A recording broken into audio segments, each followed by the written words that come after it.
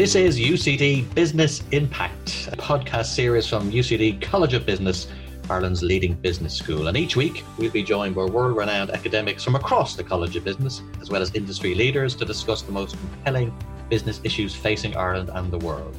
Our experts each week will offer insight, spark curiosity, and challenge you to rethink how you do business in a changing world. I'm your host, Emmett Oliver, financial editor and journalist, and lecturer at UCD College of Business. Now you're all welcome along, and we are rattling along, would you believe, towards our 40th edition of the Business Impact podcast. It's a little bit akin to a vaccine rollout. It may appear slow, but there is underlying progress towards our ultimate goal.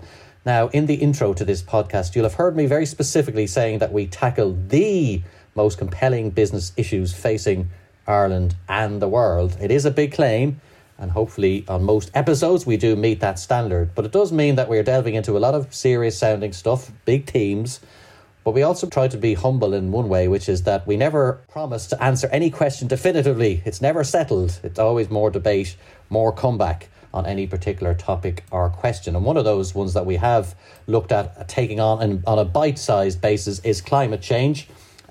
Taking things on thinking on a bite-sized basis, whether it's eating elephants or addressing big societal issues, is always the right way to go. And when it comes to climate change on this podcast, we've had a number of different pieces, hopefully moving towards some logical endpoint. We've heard on previous podcasts what boards might do in relation to addressing climate change with Dr. Andreas Hoppner here at the school. We've also had Dr. Julie Byrne, and she talked to us a little bit about trying to integrate the worlds of finance and climate change. And today we're asking probably a more provocative question, which is, does the switch to a carbon neutral future leave winners and losers in its wake, and what can we do about that? For example, if you are an enthusiastic believer in climate change, but you still happen to earn your living in a sector that burns fossil fuels, what, for example, if you're a worker in a coal-fired power station, or you earn a living from the sale and manufacture of a petrol-based car? What about those, of course, working in the aviation sector is another group we would think of. So this list of potential losers from the switch to carbon neutrality, it's quite long, and how the coming change will impact communities dependent on these sectors is a growing area of debate in what is called the just transition. And my guest today is going to talk to us a little bit about that. She also happens to be our first ever Dutch guest on Business Impact, and her name is Gertje Schoutema. She's also the Associate Professor at the UCD Business School, and intriguingly, to me at least, she describes herself as an environmental psychologist. Gertje, you're very welcome to Business Impact. Thank you very much. And I have made my best attempt to pronounce your surname, but I think you could do a far better job. So let's hear a proper blast of what your surname sounds like, because it's very Dutch sounding. My surname sounds like Schoutema. Ah, that's why I didn't make a good go of it.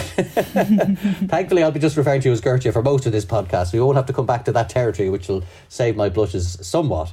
Now, listen, you're very welcome to the podcast. I've been looking to get you on for quite a while because I think your research is very interesting, and particularly looking at how the transition to this new economy we're all hoping to build is going to happen, and how we can take some of the socially damaging elements of it out. But before I get to any of that, I was intrigued, as I said, by your title of yourself as a researcher, a environmental psychologist. I always think of psychology as being to do purely with the human mind, but of course it's so much more broader than that. Can you tell me a little bit about why you describe yourself as thus, and what it actually means in terms of doing real live research in a university? So I think you, like most people, would associate a psychologist very much with clinical psychologists dealing with the human mind. But actually, psychology deals a lot with human behaviour in general, trying to explain how and why people behave the way they do, why they think the way they do. So my work very much focuses on explaining and understanding people's sustainable behaviour. Why do people behave sustainably?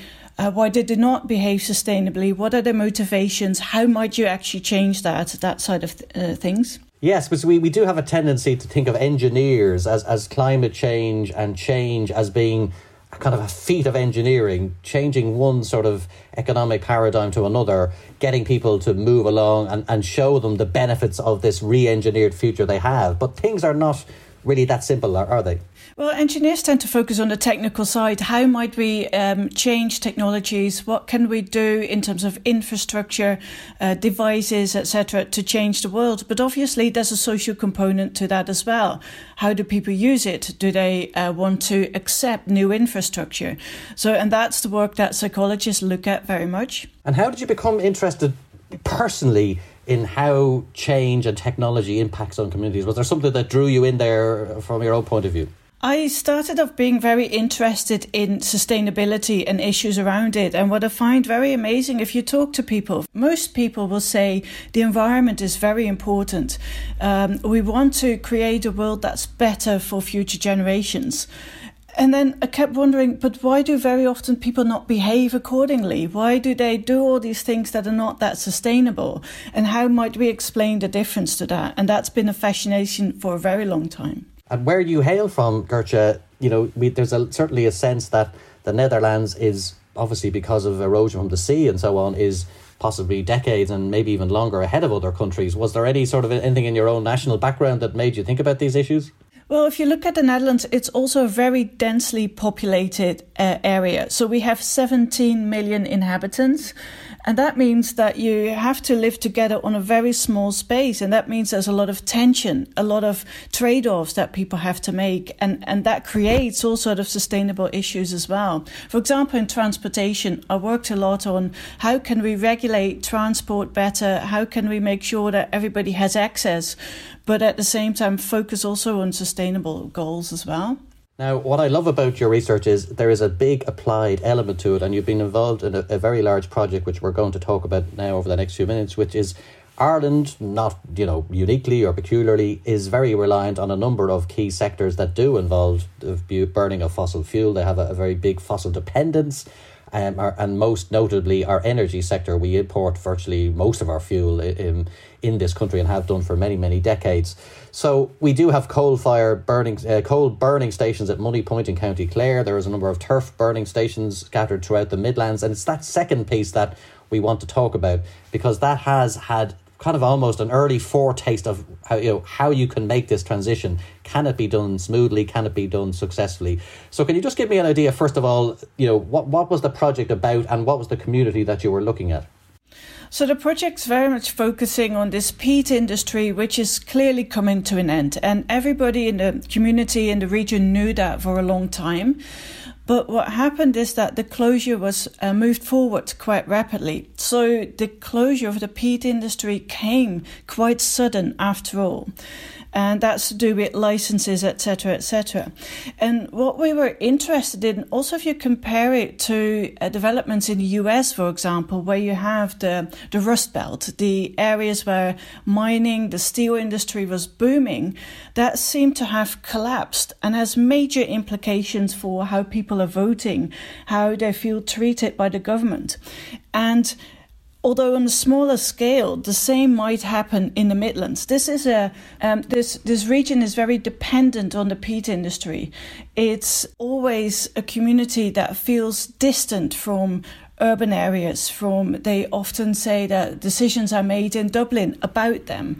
So what we were looking at is this is clearly closing the peat industry has a huge impact on communities in the region, in the Midlands.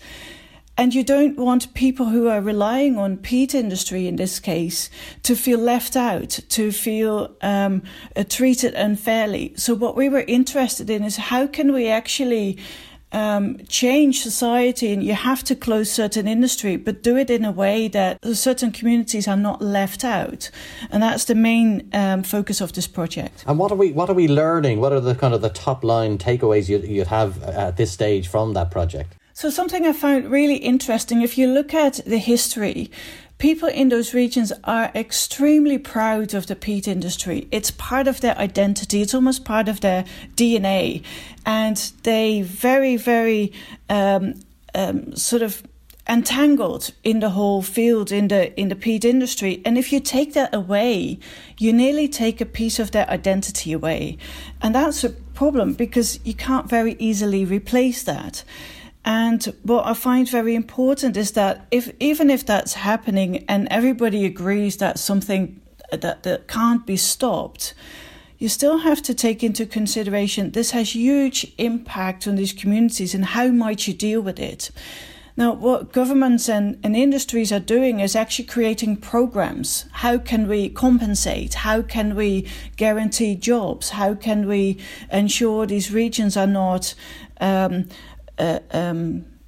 left behind, essentially. Left behind, yes. So what might you do to do that? And this research was very much focusing on how can we develop the future, the region, and what does the community itself think about that? And in terms of, obviously, we focus a lot on replacement industries. And there used to be an old refrain in the Irish financial crisis, which that you can't convert bricklayers to software engineers. And if you can't do it, you certainly can't do it overnight. And so there's always been that idea that when change comes, it can often be very rapid, and you don't really have much time to transition communities, because that's a big piece of work. There's reskilling, there's education, there's the financial piece, which you've talked about there, and there's bringing in replacement industries. It's one industry can leave, but actually bringing in another is an entirely different process. So which part of the transition do you think has been the toughest, or are they all sort of equally sort of insoluble? Well, I think that you're absolutely right. This transition takes an awful long time, and that's why you need to start planning way before any changes is made. And anticipating that might happen is crucial. And I think industry should really work on making sure there's contingency plans in place so that when change is necessary, they're actually prepared for it. At the same time, I think it's incredibly important to communicate with communities, with workers, with unions, so that you're not making decisions about them, but actually involve them in the change. How do they see the future? Where might it go? How do they want to develop the region? Where do they see the economic benefits of it? And involving them in the decision is absolutely crucial. Now, one primary company in all of this, of course, was Bord na Móna state-owned enterprise, which has a long and distinguished history in Ireland's industrial development. Was the company itself very integral to this whole process, and how do you judge their contribution to it? I think Bord na Móna is actually doing really well at the moment. So I think in a way they were a little bit surprised by the sudden closure and the fact that the industries was closed earlier than anticipated. But they're actually picking up now and talking a lot with the communities. We had the Just Transition report done by Kieran Mulvey, and they're actually really working now with communities and how that might develop in the future. But what I would have liked to see is they had thought about it and sort of anticipated that closure might happen earlier than expected. And do we run a risk here? I mean, I've introduced the topic at the start in my introduction of winners and losers, and I deliberately did that to, like all good podcasts, to draw people in, okay? But maybe it's unhelpful. Maybe that is the wrong way to think of things. Do you have any opinion on that, Gertrude? Well, if you look at the policies, there's something called Just Transition. You refer to that as well. And the aim of a Just Transition is actually to make sure that communities and individual workers are not disproportionately impacted by change. So what you ideally want to do is prevent that losers will actually be part of this. And that's the aim of a Just Transition. So losers may always be there. What you try and do is actually avoid it, or try and prevent that losers really become losers. The other issue I've mentioned in fleeting was the skills base of the workforce, and it goes beyond just the workforce, but people associated with them, their dependents, children coming up through the school system and so on. The skill base of the area, when people come in and make these changes, and we don't want to see it as an imposition, but when the change happens, do people think those skills are transferable, or do we say people will have to radically change out of the area they're currently in? How do we approach that skills question? That's a very difficult question. So we interviewed workers and asked them, okay, what skill set do you have, and do you think your skills are transferable? And very often there was a lot of issues with it. So there's people who are going towards their pension and felt like, well, I can't change anymore. I can't develop into a new industry anymore. There's also people who said, well, I've been doing this job, say a welder. I've been welding for a long time, but I don't have a diploma. I don't have the paperwork with it. So there's individual people have individual problems in the sector. And I think when you look at a Just Transition program, you have to make a tailor-made program for these individual problems. And in that sense, a one-size-fits-all approach won't work. Now, change, is often a very frightening word. If you're, as you say, can be the winner or the loser from that process. It is a dynamic process that often throws off sort of people who are winners, losers, but also people who are in the middle, in the neutral position. I mean, we've seen a lot of new technology coming in. 5G occurs to me because it's attracted the attention of some rather eccentric conspiracy theories, and that's putting it mildly. And I mean, do you think there's any learnings for us here where, new technology, which we all trumpet in a different world on podcasts like this and elsewhere, how they're introduced into communities and how they're framed is really vital. And then you can avoid the negative publicity and the conspiracy theories that we see swishing around social media platforms and so on. Do you have any thoughts on how we can do that process better? So what I think when I see people who are very upset about these new technologies and developing all these conspiracy theories, I think what we have to do is look a little bit deeper. So don't just focus on the things they say, don't just focus on the arguments, because what we've also seen in research is that very often the argumentation that people use is reflecting of their emotions. They may be afraid, they may be frustrated, they may not trust the government. So I think what we have to do is look a little bit deeper at what is underlying all these sentiments and all these reasonings that you hear. And once you looked into that, I think you may better be able to address them and communicate with these groups of people. And in that sense, I think there's an important task for the government, because very often what seems to be underlying these sentiments is a lack of trust in the government, a lack of feeling that people are listened to, that their concerns are taken seriously. So in that sense, I think look deeper at what's behind all these reasoning. And did you get any sense, Gertrude, from either that research or other research you've done, because you've looked at these contexts elsewhere and in other countries and other geographies and so on, did you get a sense that the political system is responding to these things? You're saying they should look closer, they should keep digging down. I mean, we've often found Irish politics to be very localised. Some people would say clientelist in its kind of constellation. Do you think the Irish system is doing a good job here, or have you seen any evidence one way or the other from the research you've been doing? I think every government in most countries at the moment are struggling with it. You can see it in France with the movements there. I've seen demonstrations in the Netherlands against COVID. So I think it's happening across Europe. And in that sense, Ireland is struggling as well with these issues. I suppose one of the big problems, personal view here, but I mean, is who are the authority sources anymore? I mean, that was a very easy question to answer back in the 70s or 80s or even 90s. There was a very clear kind of set of the way things get communicated down through a set of gatekeepers who pass them on down through. That's now been quite distorted. Social media has kind of upset that normal set of steps. Do you think the way information is transmitted is kind of part of this story? That could well be. I think it's also to do with consistency across the messages. So sometimes there's so many conflicting messages, it's very difficult to focus on one of them. Now, one of the things we want to try and do is get buy-in from local communities, but oftentimes, what we think is sustainable, somebody else sees as a threat. And there's often the sense that those that are most economically vulnerable are being asked to bear a burden by people who are more comfortable. That's certainly a debate you see occurring in a lot of these areas that you're talking about. Is there any way to kind of get around the core problem that everyone understandably and will be for all time sees everything through the prism of personal circumstance? It's very hard to get away from your own personal economic position. I mean, how do you deal with that issue? It seems to me to be the core insoluble here is anything that wants to change an economy and move it off in a different direction. Those who have more at stake personally will have a different reaction to that change. Yeah, so that's a classic dilemma that a lot of studies also focus on.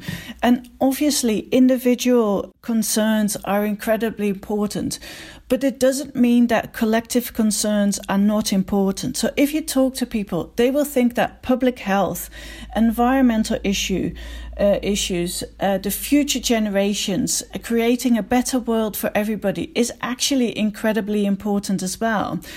So when you change the conversation and move away from only individual concerns, you actually might open the discussion and focus on what other things are important. And in that sense, I think very often the focus of communication from the government, from industry, is addressing these individual concerns. And they are important. But we should not forget that collective concerns, the environment, health issues, are important as well to people, and they honestly care about it. Yes, the other area where you see this coming up is in the whole agri-business, but in the wider agricultural landscape. There's a really big tension point between the Green Party, I know in particular, have had a very hard job selling their core political message about moving to a more sustainable model in parts of rural Ireland. They've acknowledged that themselves, where a lot of people who are involved in, beef farming, for example, the production of milk and so on, really feel that certain green climate campaigners have got them in their kind of target zone. So that some of the stuff you're talking about is probably relevant and germane to that debate. Yes, absolutely. And I also think what we see over and over again in our research is you have to involve certain groups of people in the discussion. Don't talk about them. Don't make decisions on their behalf, but actually get them involved in how this is a problem. How can we reach a solution together? And have certain groups like agriculture think about how they may be part of the solution rather than only focusing on them being the problem. And we've obviously looking at the Irish economy, it's not unusually different in its energy consumption than other European countries of its size, not a million miles away from the likes of the Belgiums and Denmark and so on. But do you see, you've obviously delved into what's happening with the peat industry in the Midlands, but do you see this issue kind of flourishing again? Like, we're only kind of dealing with some of the early stages of this. I have mentioned some of the coal burning power stations. I've mentioned the aviation sector. I've mentioned the motor sector. I mean, do you see this kind of, your work on the peat industry is only really an early foretaste of the kind of debates we're going to see here in Ireland? Yes, I think still a lot of change is needed. And I think this is just the beginning of that. And in that sense, we still have a long way ahead of us. I'm pretty sure of it. And one of the issues that I had one of your colleagues, Dr. Julie Byrne, on a few months ago, and she was talking a little bit about stranded assets, the idea that certain people have made investments, and it's not just the wealthy, there could be pension funds, there could be charities and so on, have put their money into assets that are no longer as valuable as they once were as the carbon change goes on. Is that part of the debate as well, or is that your research is based at communities, but do you see something there that is going to need close attention by the political system and so on? Well, I think if you look more holistically, I think that everybody should be part of this debate. And very often at the moment, decisions are made either by industry, the way they change technologies, or by governments, the way they change policies. But I think as a society as a whole, we have to think about what do we want our society to look like and what type of change is needed to achieve that, but also what are we then willing to accept. So we may say we don't want all this renewable energy, we may not want all those wind turbines in our landscape, but the consequence is that we'll have a different society. So I think everybody and all sorts of groups should be part of this holistic debate of what do we want our society to look like and what are we willing to compromise. Now, as you said, Gertrude, you're coming from a psychological background in terms of that's where your core study was originally. There is all sorts of different disciplines wrapped up in this area. One of them is obviously the discipline of economics. And, a lot of them would argue, although not exclusively by any means, but some of them would say that, the rational economic actor is a utility maximizer. They the best way to appeal to people is by talking hard cash eventually, to incentivize the changes in behaviour. How do you react to that, which is, I suppose, a narrower kind of way of looking at some of the problems that you've been researching? Yeah, so the argument that utility maximizers are, that's what people are, you hear it a lot. My main response is, but why can't we change people's behavior so easily then? If it's so easy to increase the price for something, we would have solved a lot of problems. So the reality is, people find different things motivating. Money is not the only motivator to change behavior. And another problem sometimes is that if you give people an incentive, it may not always be so very certain that they will get that incentive. So in that sense, the certainty of the incentive is important as well. Bottom line of the story is you can work with incentives like that, but there's a lot of nuances and details to take into consideration. Will they be effective? And we're tapping into an age-old question in more my kind of area, which is communications and media and so on, which is what makes a persuasive message. And the debate has gone on for decades and probably centuries in other forms, which is a fear-based message more effective than one that induces people or tries to persuade them to change their behaviour for greater social goods? Is it better to say to someone, take up exercise so you'll be thinner and look better, or is it better to say to them, take up exercise or you won't get a disease and die? That's the old dichotomy. I mean, did you get any sense from your research and talking to communities in the Midlands and so on, what messages kind of resonate better and what ones are likely to be more effective in making these transitions that you're talking about? So what we see in the research, it very much depends on people's characteristics. So some people will just be more sensible to fear-based messages, whereas others are more motivated by, motivating them positively.